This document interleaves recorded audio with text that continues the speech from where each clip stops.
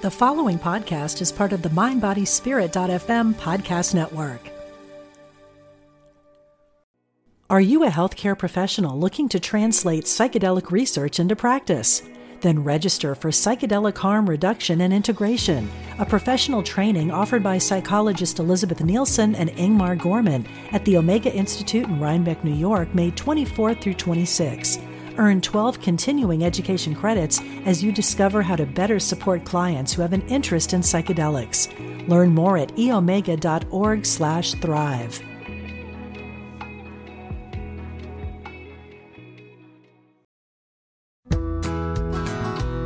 Hello and welcome to the Radiate Wellness Podcast with your host, metaphysician, Reiki master, and hypnotherapist, Christy Clemens Hoffman.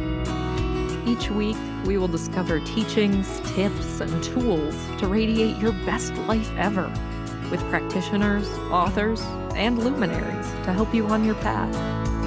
Wellness, joy, peace, abundance. What do you want to radiate? Hello, and welcome back to the Radiate Wellness Podcast. Today, we radiate wisdom with Thomas Freese, who's a storyteller, author, and psychic in Louisville, Kentucky. One of my, I would say, favorite places. It's a lovely place. Now, Thomas has been a psychic reader for 25 years and does palm, tarot, and past life readings. In addition, he's authored 10 books of tales of encounters with ghosts, spirits, and angels. Thomas is truly, truly prolific. We met in Nashville at the Galactic Expo, where I was impressed with his book, Tree Spirits and Wood Wisdom, which was really interesting. I'll wait to talk about that with Thomas. Hello and welcome. Thank you so much for joining me today. Thank you very much. I appreciate y'all having me. Oh, absolutely. You know, we met and talked a bit in Nashville, and I was just impressed with the amount of different things that you do and the knowledge that you have. You had beautiful handcrafted wood items, tools, sculptures, and more. And then so many books. 10 books, huh? Right. Well, actually 11, and I'm working on more, but I just love to share, people's wisdom, the world's wisdom with other folks. Thanks. Mm-hmm. Now, you're a storyteller by trade. Right. So one of my self-employed day jobs, is to go to schools and libraries. A lot of times it's children, and be a visiting visual teaching artist and also a storyteller. Wow. Yeah, you have a master's degree in something really interesting. Where is that? Expressive therapies. So people probably know that as art therapy, but expressive therapy is wider than just visual art. It's also compose a song, write a poem, do movement. So any way that we express ourselves will project who we are and what we're feeling, basically. Oh my gosh. How did you get involved in that? How'd you get started? Well, I worked in the clinical world. I'm a psych major, and then I got my master's. So working in therapeutic settings and educational settings, there's that notion of, as children, but also adults, to do a drawing or make something out of clay that you feel better and you express whatever feelings you have at the moment. So I met an art therapist in college down in San Antonio in the 70s. And I just thought, wow, that's the coolest job ever. Yeah. So children would come, and that it was kind of a residential treatment center for, you might say, troubled children. And actually, a little aside, a lot of children who get a diagnosis are actually gifted and sensitive to the spirit world. But that's another topic. And I saw this therapist. The children would come in and they'd kind of settle down from whatever emotions they had blasting around, and they would just find themselves in the artwork. And so it took a while, but eventually the University of Louisville has a really long-standing program. And I applied, and I was one of the older students, so I already had a lot of life experience. And then I worked in the field here in Louisville. I worked in the Catholic schools, actually, the grade schools, as a counselor and therapist. But you can really, really see anytime someone's doing artwork, it's just fulfilling their soul. It's expressing themselves. And to use the radiate word, they're radiating their own soul essence and putting that out there in a creative way. Yeah, absolutely. What is it about creating that helps us express ourselves? What do you think? Right. That's a good question. So I think we have embedded within us metaphysically the universal notion of truth, beauty, and goodness. So that's embedded within us by the creator, by the way the universe works. So as we move through the world, if we feel out of touch with that, then we're going to make artwork that protests the lack of beauty. But if we feel in the moment or in general for a certain period of time, if we feel in tune with truth, beauty, and goodness, then we just can't help but express that. So for some people, it might be running or being with nature, and other people it might be, well, I'm going to make this beautiful website and this customer is going to love it. And you can express yourself in culinary ways and cooking. But of course, there's the classic visual art ways you can express yourself too, or drawing or painting or playing with clay. And everything that we do says something about ourselves. Just like a graphologist, a handwriting analysis, you just sign your name and they say, oh, let me tell you 10 things about you. All you did was a little scratching of a pen on paper. So when you move in the room, when you choose what to wear, you can't help but holographically project yourself. And so that's embedded in the artwork. And then trained professionals, if they're helping someone who's working through some issues, whether a child or adult, they can receive that artwork. They can reflect it back to the client and say, here's what I'm seeing. You did a lot of black scribbles. I wonder if maybe you're feeling in a down mood today or something, or just whatever. But it's like, psychic reading a lot. You just hold the mirror and say, here's what I see that's going on with you. And so art therapists can do that. But it's a wonderful profession. And I'm not working in the field officially, but a lot of times when I go in to schools and libraries, I'm a visiting teaching artist. So you can kind of see, oh, wow, little Johnny's doing a lot of violent things there. Maybe he's got a lot of aggression that he's either receiving or transmitting as he's expressing his feelings. Or Susie is showing this relational kind of thing she draws little stick figures of her peers or her family. What do you see there? Why is that one child really, really drawn really, really big when that child's only 5 years old? There's all this representational metaphoric language that people do when they do different kinds of expressive arts. Right. And were you an artist before you did that? Yes, but self-taught. So I didn't go to art school. I have artists in the family, musicians and visual artists. My mom got awards for poetry. I got accused of plagiarism unjustly in high school for my writing ability. And really, so when I go into schools and work with kids, I'm very aware that every child is a savant in some area. They may not know it. The teacher may not know it. I may not know it, but I know they are gifted in some area, or at least one area. So I'm very sensitive to that because as a child, as a student, I wasn't really recognized for the gifts that I had. So yeah, does that answer the question? Sorry, I'm wandering around, so much to talk about. Yeah, there is so much to talk about because you are really polymath, do so many things. So, right, I just love variety and Chinese astrology. I'm a monkey and we're just very versatile. We like learning, we like variety. So I'm definitely not a cubicle kind of guy, right? And I've been drawn to artwork, to the expressive arts. I play guitar and harmonica when I do storytelling. So there's that. And then the designs that I work with as an artist, I've been really drawn to the Celtic interlaces, to sacred geometry. So yeah. Yeah. So you play musical instruments as well. That's fascinating. Right. I picked up the harmonica and the guitar in high school in St. Louis. That's like the home of the blues. We would go down to Kirkwood, to Melbay Music Store. We'd see B.B. King and Albert King would be there. Chuck Berry played in the Admiral Riverboat on the Mississippi River. Tina Turner's from St. Louis. So there were so many influences around. And then it was the 60s on the soul music, and rock and roll was just all exploding in the 1960s when I was growing up. So I just kind of couldn't help but be a part of that. And then I would take my harmonica as a teenager and I would go to outdoor concerts. And I would just kind of like, and look at me like, what's this kid walking up here for? And I say, can I play with you? And they're like, all righty, kid, we're going to play blues in A. And so I'd grab my D harmonica and play cross harp. And then I started teaching myself guitar. It was the 70s. Eventually everyone was playing guitar and the folk music. And so there's so many wonderful things that when I bring the guitar to a classroom, you can tell children just light up. I'm going to tell stories. They love storytelling, but I grab a Native American flute or I grab a drum or I click some sticks together, then they're just like, they just explode with interest. Yeah, that is fascinating. Yeah, kids just innately get this stuff. It's amazing. Now, I want to shift a bit to your other side. You've got so many different sides, but your other side of the psychic abilities in the psychic world. Did you always know that you had that? I think so, but it was more around adolescence. I feel that we have developmental levels. You can study that in Psych 101. But a lot of what we don't talk about in developmental levels is our psychic awareness. And the same times that boots up big steps, like when a girl is starting to become a woman and when a boy is starting to become a man, that's actually a big opportunity for a step up in psychic development. And we don't really pay much attention to that.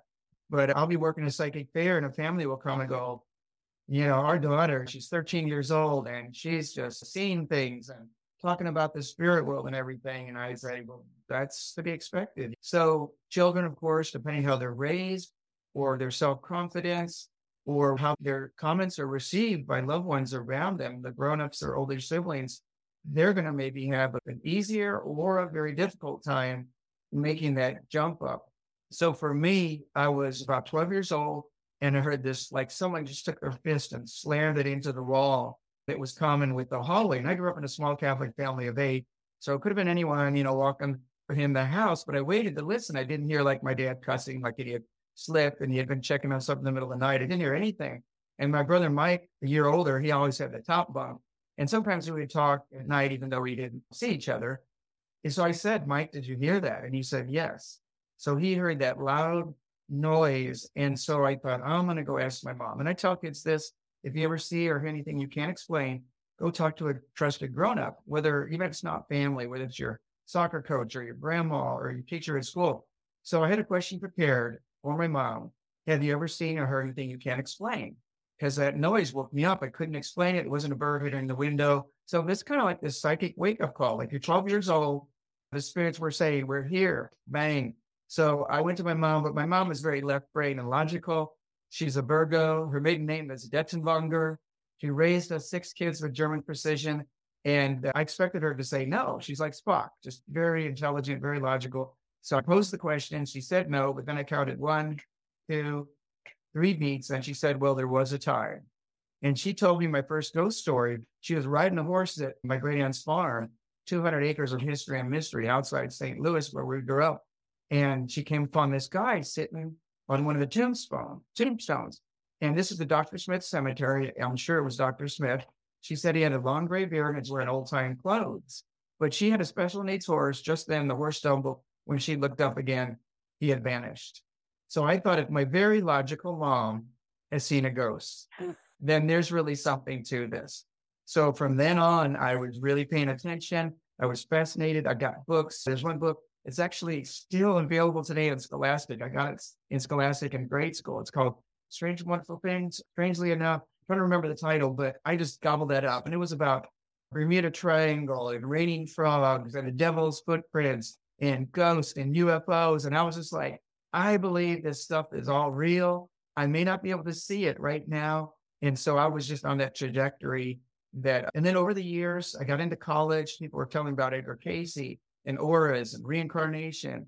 And so I just started meeting kindred spirits. And then eventually people started reflecting back to me, you had this ability. I'm like, I don't know. And I'm a recovering Catholic. So the Catholic faith was very strong. And I'm like, kind of kept pushing it aside. But after divorce, I really started paying a lot more attention to my own spiritual journey. I started reading Course in Miracles and Urantia book. And I lived out in New Mexico. I just walked the mesas and I could feel the Anasazi spirits, the ancient ones. I could really feel them around. I would pick up a pottery shard or an obsidian arrowhead. And I just felt like they're real. I can't see them, but they're really here. I know they're here. So eventually I moved to Kentucky and I started as an artist. I started working psychic fairs, but I wasn't a reader. I was a vendor. But the readers would come and tell me things. One reader is all dressed in black. His stage name was Orion. He lives in Tennessee. He stood right in front of me before we started. He said, you'd make more money as a reader than as a vendor. And I went over to one lady in Owensboro, Kentucky, at the psychic fair at her table. I'm just hanging out chatting. She goes, well, let me do the cards for you. I'm like, I'm not starving artist. I don't have any money. She goes, don't worry about it. She's shuffling the cards, but she's getting images. She said, I see water. It's going out of a faucet and drip, drip, drip. And then it's flowing. I said, oh, I'm going to have plumbing problems. She laughed and said, no. She said, that's the spirit. you're going to be channeling. It's going to be drip, drip, drip, and then it's going to be flowing. So she said, literally, you're going to be doing what I'm doing. And within 6 months, that came to pass. I was self-learning, I was studying palmistry. I was getting book after book. And then when I worked the psychic fairs, I wasn't doing readings, but I'd say, hey, can I look at your hand for a minute? Just people walk up to my booth. So I was living in Lexington, Kentucky, doing a show in Tennessee. And the organizer came up and he said, I see you've been looking at people's palms. I said, oh, I'm not charging any money. I'm just trying to learn. He laughed. He said, our next show's in Lexington. We don't have a palm reader. Oh, your lucky break. So that was 1997. Wow. I just have to say, you may have seen me react when you talked about the Scholastic book. I had that when I was a kid. Did you really? Oh, yeah. I was Was fascinated. it Strangely Enough, maybe? Was that the I don't title? remember what it's called. It's still available on Scholastic. That's amazing. So you literally stumbled into this. Yeah, I mean, it's not like today where some young person can go find a mentor or even just probably there's a dozen people online you can connect with and Right. take psychic development. In the 1960s, you just even tell a ghost story and people look at you funny. Oh, yeah. So, yeah, I mean, Gene Dixon, there were some of the first in the old days, but I would say things. I would just pop up and say things and people would look at me kind of funny, like, did I tell you about my girlfriend's grandfather, the ghost? And I'm like, no, I thought I'd ask if you'd seen it. But I would just say things. People do the cards for me, then they'd shove them toward me and go, now you do them for me. Everyone knew, and it just took me a while. But once I really got going, first I was doing palm readings, and then I thought, I've done my cards at home for a decade. Why don't I just bring them to the shows? So it's very organic. And then as I did readings, I just got information like, oh, this health condition you have, this is actually related to a past life. And then it would channel in. So then I started doing past life readings, or someone would say, oh, it needed help if I show you a picture of my deceased family member. So they'd slide the phone over. And then it was like, I'd say pictures or portals, just this flood of information would come through the photographs. So I would do readings from photographs. So everything, like as you would in professional development for any career, you just start expanding and improving what you do with experience and studying more and learning more. And yeah, it's just been a wonderful journey. Mm-hmm. Amazing. Now, let's talk a bit about your book, Tree Spirits and Wood Wisdom. I was very impressed with this because I know about crystals and how they have properties. That's the one. Yeah, if you're just listening on audio, Thomas is showing the cover of the book, Tree Spirits and Wood Wisdom. And apparently, different types of wood also have properties, just like crystals do. Did you know that Radiate Wellness is more than just a podcast? That's right. We're also a comprehensive, holistic wellness practice. Find out about our services, practitioners, and upcoming events at radiatewellnesscommunity.com. While you're there, visit our podcast page to read more about our great guests and even donate to the podcast. If you like our podcast, you can help in other ways as well, like subscribe or follow us wherever you're listening right now. Tell a friend, a family member, or a coworker about the great content you find here. And if you wouldn't mind, please give us a thumbs up, a 5-star rating, or a positive review. Sounds like a small thing, but it really helps. You might like to know about our Facebook communities while we're at it. We have a free community, the Radiate Wellness Community, on Facebook for news and great free content. Our subscribers group is Radiate You, as in the letter U, but also, well, you. There you'll find curated replays of past classes, guest interviews, and more. And now, back to our podcast and back to our guest. Are you a healthcare professional looking to translate psychedelic research into practice? Then register for Psychedelic Harm Reduction and Integration, a professional training offered by psychologist Elizabeth Nielsen and Ingmar Gorman at the Omega Institute in Rhinebeck, New York, May 24th through 26. Earn 12 continuing education credits as you discover how to better support clients who have an interest in psychedelics. Learn more at eomega.org/thrive.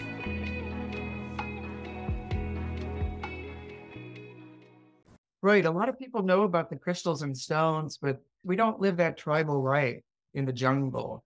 or deep in the woods of Great Britain anymore. We've kind of wandered away from that. And if we grew up in a tribal setting, the people in your village or your grandparents or whoever, they would talk to you all about all the trees and what they did. Shamans in South America, they say that every tree, every plant has a song. You have to learn the song and sing it to that tree. And then you get the cooperation of what the tree can do or the plant can do for you. So there's this really deep dive of consciousness and connecting with the natural world. We desperately need to counterbalance. We got high tech. That's very convenient. That's very nice. But there's also high touch to counterbalance the high tech. We're doing really good at the high tech. We're maybe not doing so good with the high touch. That's where you walk in the grass. That's where you get outside the four walls. That's where you set down the phone and the computer and you go interact with the natural world. Now, the computer is made of nature and all the tech elements are, but there's nothing like a tree. And even instinctively, children, if they're upset, if they want to be alone, they'll go outdoors, they'll go to a tree, they'll hug a tree, they'll get under that willow tree, you know, that kind of drooping, weeping willow. And it's that privacy and that connection. A lot of people had stories of encounters with tree spirits, and all the different tree woods have a metaphysical meaning. J.K. Rowling, when she did her research for the Harry Potter series, she totally knew what she was doing. And she's the only living literary artist in the history of the British Museum to have an exhibit there. So all the others, after they died and posthumously, they put out their notes and their drawings. So when you look at the woods and the characteristics of the wood that each unique tree can offer, and you look at the wands that they were made into in the book and in the series, you can perfectly match, because of her research, which wizard had which wood wand.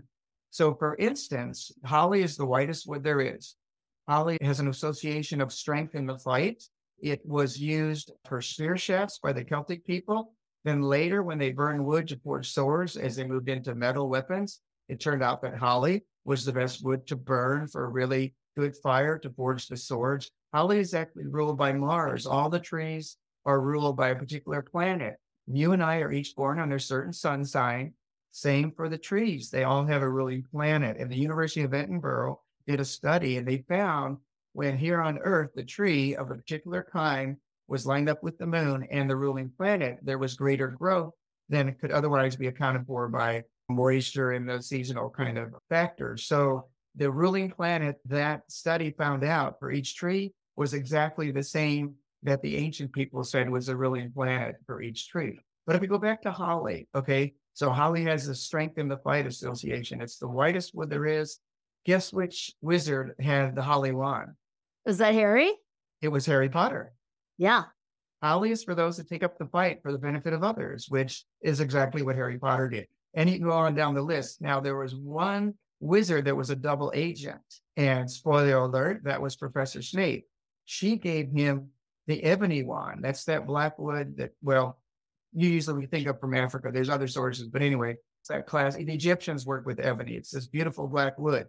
So what is ebony good for? Those who can handle both light and dark magic. Oh, interesting. So you go down the line, she totally did her research. So it's this kind of like little private club of this need to know. If you exert the energy, do the research, move out toward this learning. And I just want other people to know about this amazing resource that's available to you, whether it's a live tree that you go out, a stump that you sit on, that you approach trees from a scientific study, that's fine too. Or if you have kind of the metaphysical or new age bent, and you want to wear a certain kind of wood for certain kind of purposes for each day, for protection or for healing or a myriad of other uses. So what I did was with the book, I actually started looking online because I started making wands. I got tapped to be a featured speaker in Anchorage, Alaska. And I went up there, hadn't made any wands at all, but I had made Christmas ornaments, holiday ornaments. And I made some of them like wooden icicles. They were tapered. They went down from thicker to narrow. I spiral carded them. So I was setting up for the psychic fair in Anchorage. Two ladies walked up. One of them picked up this wooden icicle. She pointed at her friend who gave this knowing nod. And the first lady turned to me and said, "I've never met a wand maker." And I said, "Oh, no, ma'am. You know, it's not a wand. That's a little ornament for your holiday tree." She shook her head and said, "No, it's a wand." She says, "I can feel the energy. You're making wands." So I went home to Louisville, and I thought, okay, number one, can I make a wand? How would I make a wand? Number two, And would people buy them? And the answer was thumbs up for all of those. But then I'm selling wands and I'm thinking, well, surely these different tree woods have different metaphysical meanings. It's totally different if you're under a pine tree or an oak tree or a redbud or a dogwood. So I got online, I found some meanings, but those websites didn't say where they got it. And I knew they didn't originate it. Yeah, you wanted to do your research, and I totally respect that. So what I did was I took wood samples. I'm a woodworker. I've been working with wood since the 1980s. And I took a Sharpie marker. I just wrote a number on them. Then I sent them to my psychic friends. I have this great network. I've been working in the metaphysical area for decades, and they had no idea what they were holding. They didn't know trees. They didn't know woods. In that sense, they held the wood samples. Then they sent me the information. Here's the information for number 14, number 27, number 50. Then, of course, when I got the wood samples back and the info, I had the code for the numbers, and they were really great. I totally give them credit. In the back of the book, there's 3 ladies, one in Florida now, one in Michigan, and one in Tennessee now.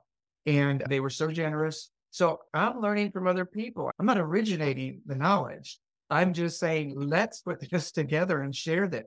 So in my book, the first thing I do is I give testimonials. People that bought my pendants, my earrings, my spoons, my wands, they have things to talk about, that the experiences with those pieces of wood. And I can share some of those in a moment. Then I have the main body of work from my 3 psychic friends. And you can actually see when you read the description, like for pine, it'll start with the initials of the particular channeler. So I give them full credit. In the back of the book, I give their contact information. You can literally see which person said which thing about which tree. But basically, trees have energy. They have consciousness. They have spirits. They have attending spirits. So there's a story. I don't know if you know Animal Speak by Ted Andrews. Mm-mm. It's a book where you can look up any animal, and when you encounter it, it teaches you something. So if you see an eagle, that's about messages. Or excuse me, hawk. See a hawk, that's about messages. If you see a bluebird, all the different birds and reptiles and animals and 4-legged. So Ted Andrews is very connected. He's passed away, but he would go to metaphysical events. He would be a speaker, workshops. He wrote books. Here's his story about a tree spirit. He would go out in the woods. He grew up in the 1950s. And back then it was all cowboys and Indians. So he called his little spot Fort Apache. There was a creek. He would always see this young lady there, standing about his age. She would always be giggling, looking behind a tree, smiling at him. She always had a squirrel at her feet. He said to her one time, "How come I don't see you in school?" And she just laughed and ran down the path. Well, at the time, he thought she was a regular human girl. One day he went down the creek and she was sad and mopey. She was sitting down with the creek and she wasn't there with her squirrel. He tried to talk to her, and finally she brightened up, stood up, gave him a kiss on the cheek and said, "I'll always remember you, Ted Andrews." That was the last time he saw her, but 2 days later, the bulldozers came. And he figured out later that she was a tree spirit. Oh. So now Bruce Springsteen is the rock star, right? And he's got all these people that attend to him, right? So she was not the rock star. She was not the spirit of the oak tree, but she was an attending spirit. She was a tree spirit. Yeah. So people sometimes get confused about that. So you have the spirit of the particular tree, then you have the attending, even down to the elementals that can appear as like little lights along the branches. So there's different levels. And then, of course, elementals that do the work down where the roots are. You know, trees cannot survive without fungi.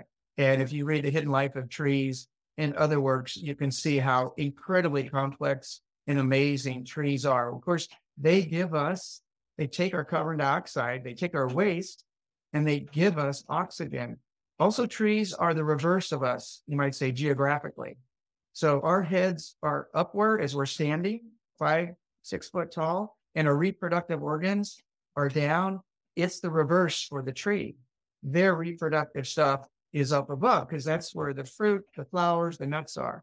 So there's so much about trees that we wandered away from, we've forgotten, we don't know. But I tell you what, when I have my wands out, when I have my little comfort birds out there, people are like, they're just like, "That one, how much is that one? Or what kind of wood is that one?" And then they look in the book and like, "Oh my God, that's exactly what I need." Same as you would for a crystal, right? Mm-hmm. Right.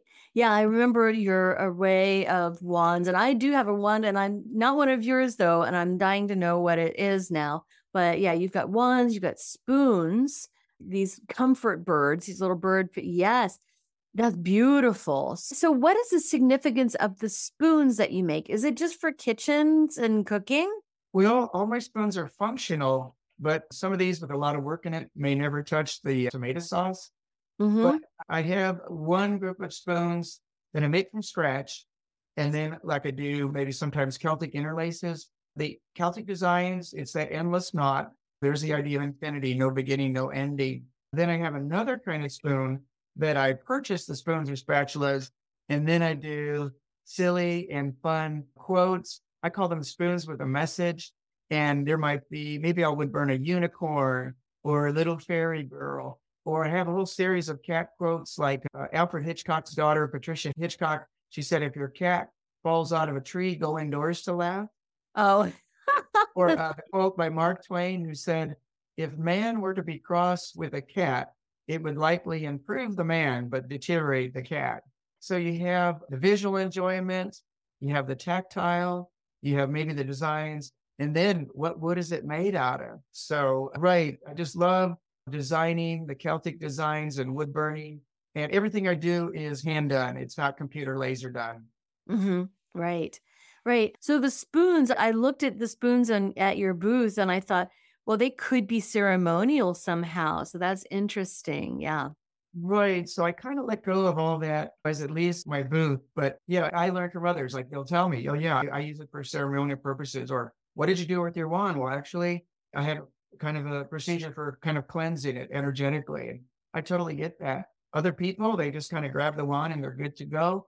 But people have interesting stories. I'm learning from other people, like what exactly to do. But a lot of times they're just decorative and it's a fun gift to buy a spatula with a quote from Julia Child when someone can have in their kitchen, or it might have a Bigfoot on the spoon. And so it's just that fun thing. But when it gets more to wands or more intimate objects like holding the comfort birds, then you might want to just kind of, say, what wood is this?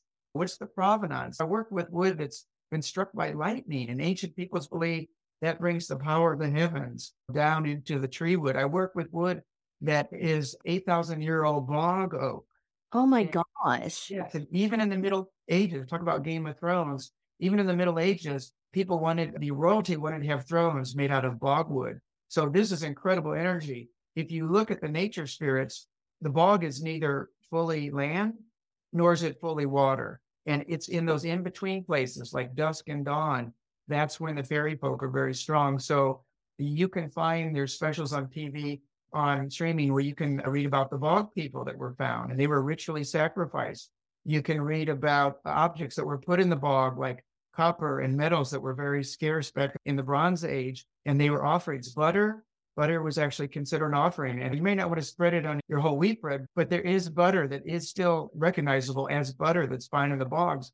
So the bogwood I get, it's oak, but it's turned completely black, and the energy is amazing. Once again, if I have my wands laid out, there's certain people that are drawn to that. They go, what is this? They pick it up. They talk about jolts of electricity go through their body, even children. And actually, it's mostly children, because if I don't work a metaphysical event, then there's not that cue that these are wands. And the grown-ups come up and they go, are they stirring sticks? Or are these like for crocheting? They're totally clueless. But kids come up immediately, they'll grab one and go, Expelliarmus, stupefied. They do some Harry Potter spells or whatever. But people that pick up the bongo, and they're meant to have it, they're like, yeah, I understand this is expensive, but you paid a lot for it. It was shipped from the Ukraine. It took 3 months to get here. But if they feel like it's right, they want it. They want to go home with it, and they resonate with that. So I work with lightning struck wood, ancient bogwood. I make jewelry out of Palo Santo, which is sacred wood. Of course, usually people are burning. And then there's special woods to the person. Like our grandparents had this tree out there for 75 years, and it got hit by lightning. Can you please make us a spoon or a piece of jewelry that we can have here, or a holding heart or a comfort bird? And so people have really intimate connections with trees over time. Here in Kansas City, where I live, we get a lot of storms, and the poor trees around here are just decimated, and it breaks my heart. I'm so touched and sad when a tree dies. I mean, it feels like a death. Yeah, I'm sure a lot of people feel that way. Well, it's interesting that let's say the stump is still there, whether someone had to come and cut it down or professional tree cutters or whatever, but the other trees still share nutrients with a stump. Really? And that's science. And that was proven. There's a lady, I can't remember her name, in the Pacific Northwest. She did research. She took non-lethal radioactive material and in a liquid and combined it with nutrients. And she would feed and trace these nutrients. So she gave the nutrient and she could trace where it went, and she gave it to one tree. And it turned out that tree shared the nutrients with other trees, including trees of different species. And it's science that the trees around will send recordable nutrient and energy to other organisms there, including that tree stump. So when people talk about, they go to the tree stump and stand on it, they can still fully feel the energy of the tree. That's a very real thing for both physics and metaphysics. I totally agree. This stuff is fascinating. If we really understood how conscious everything is, we wouldn't be so cavalier about chopping down forests. Yeah, I hear in Louisville, some friends called me and they said, oh, we're going to cut down some trees and maybe you might like some wood. And of course, trees could be cut down for any reason. There was a storm, it's disease. Maybe they lived a long life, but to be honest, some people are like, well, we're going to change the landscaping here. You know, they're the homeowners. So I went over and some of them, yeah, I could understand, but one was not a very old holly, like maybe only 10-inch diameter. And it was, well, remember holly is protection? It was in between their house and a busy road. So, you know, there it was. And they cut it down because they just wanted to change the look. It wasn't really an organic reason. So I told them the story from Ted Andrews about the tree spirit, how she had to leave before the woods were cleared. And then I went back home, and then later that evening, I got an email, and the wife said, Ted took a nap later. He told us that story. And the oddest thing happened when Ted woke up, he saw two angry women there that really wanted to talk to him. Ma. Now, if you go to Africa, if you go to Asia, if you go to rural, you might say third world, quote unquote, or fourth world countries, tribal native peoples, they will point to that group of trees and they'll sound you. If you want to die, go ahead and cut down one of those trees. They're very aware of the tree spirits. They're very aware of respecting the trees. And native peoples will only use certain woods for certain purposes. If we look at our Native Americans, for example, I lived out in the Southwest for 12 years. I was in Santa Fe, New Mexico, and got to know what are these tribal people making? What are they using for certain woods? The Zuni will only use lightning-struck ponderosa pine for their prayer sticks. The Hopi will only use cottonwood for their kachina dolls, and only certain part of the cottonwood, and that's the root. Now, right outside my home, a block and a half away, is an amazing lady from Vietnam. And so I guess she called her and her husband Vietnamese American. They've been here forever. They escaped the communist takeover in Vietnam. They were the boat people that had to run through the pirates in the ocean. They made it here. Chao is her name. She grows everything. She's so knowledgeable for the English name, for the Vietnamese names. Her husband, they had to cut down an Asian persimmon tree that they had planted and lived the full life. And so he was down there in the pit and he was digging out the roots and he had them laid out there. And I was bicycling by and went, and I stopped and I looked and I said, excuse me, sir, what are you going to do with those roots? Because I almost never get a chance to work with roots. We always cut the trees a little bit ground level. And he said, oh, we're going to put them in the fire. They're always burning something. I said, can I have some of those? And he said, take all you want. So I turned my bike around, got my wheelbarrow, came back, loaded up.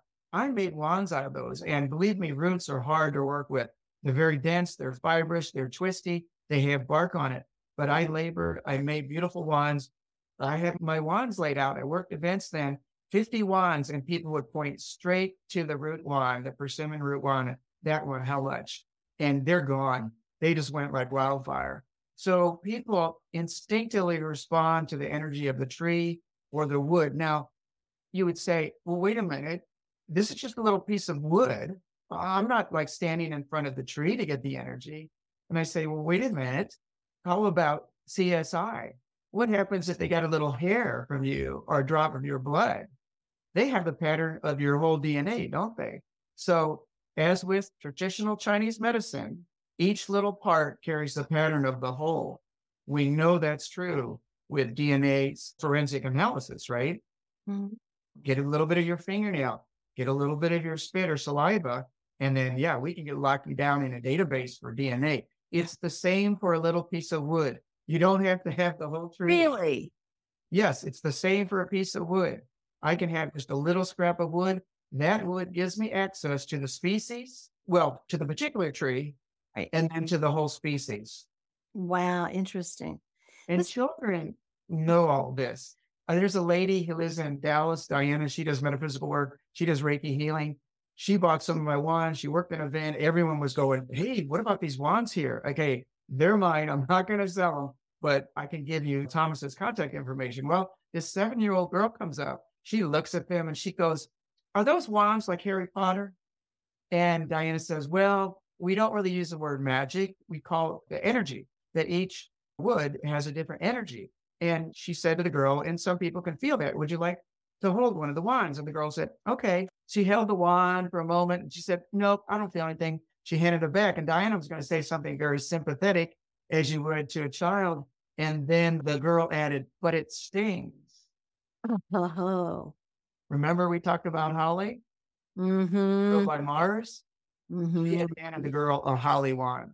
So that 7-year-old picked up on the energy, didn't she? Yep. She didn't realize it. She didn't know it. She didn't have a name for it, but she did. And all those things you mentioned are exactly why I write the books, and I'm working on a second tree book, and why I take all the time to do the research and send the wood samples out to my psychic friends. And I was very grateful to be a part of that sharing. Oh, wow. And I'm looking at your website now. You've got all of your books available. Your work is in storytelling, your work in artistry, so much information. And that's all at Thomas L. Freese, FREESE.com.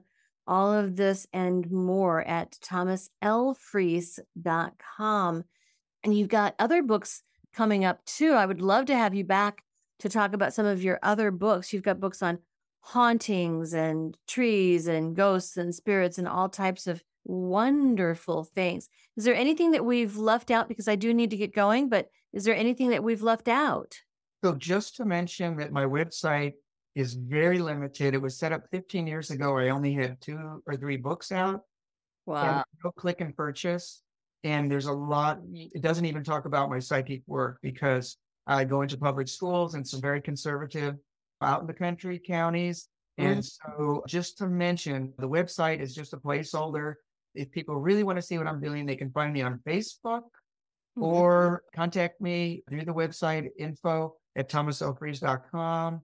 Or if it's through you, a trusted source, give my cell number. And that would be maybe just a proviso that really there's the website's very, very limited, and obviously needs to one of these decades get updated. Bring up to this century. So Thomas, it was a pleasure having you on. It's been a few weeks. So it's nice to see you again. So thank you for joining me. You're quite welcome. And anytime I'd be happy to come back. I've got great stories of encounters with ghosts, spirits, and angels, and outtakes from being a psychic reader. Yes, I would love to do that. We will do that again. So I will have you back in the next few months. All right. Thank you so much for joining me today.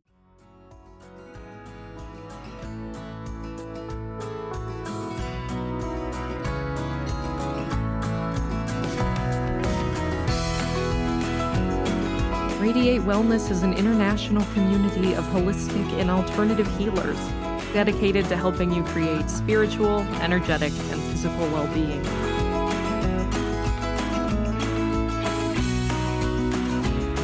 To learn more about our practitioners, services, classes, and events, or to schedule an appointment, visit us at radiatewellnesscommunity.com.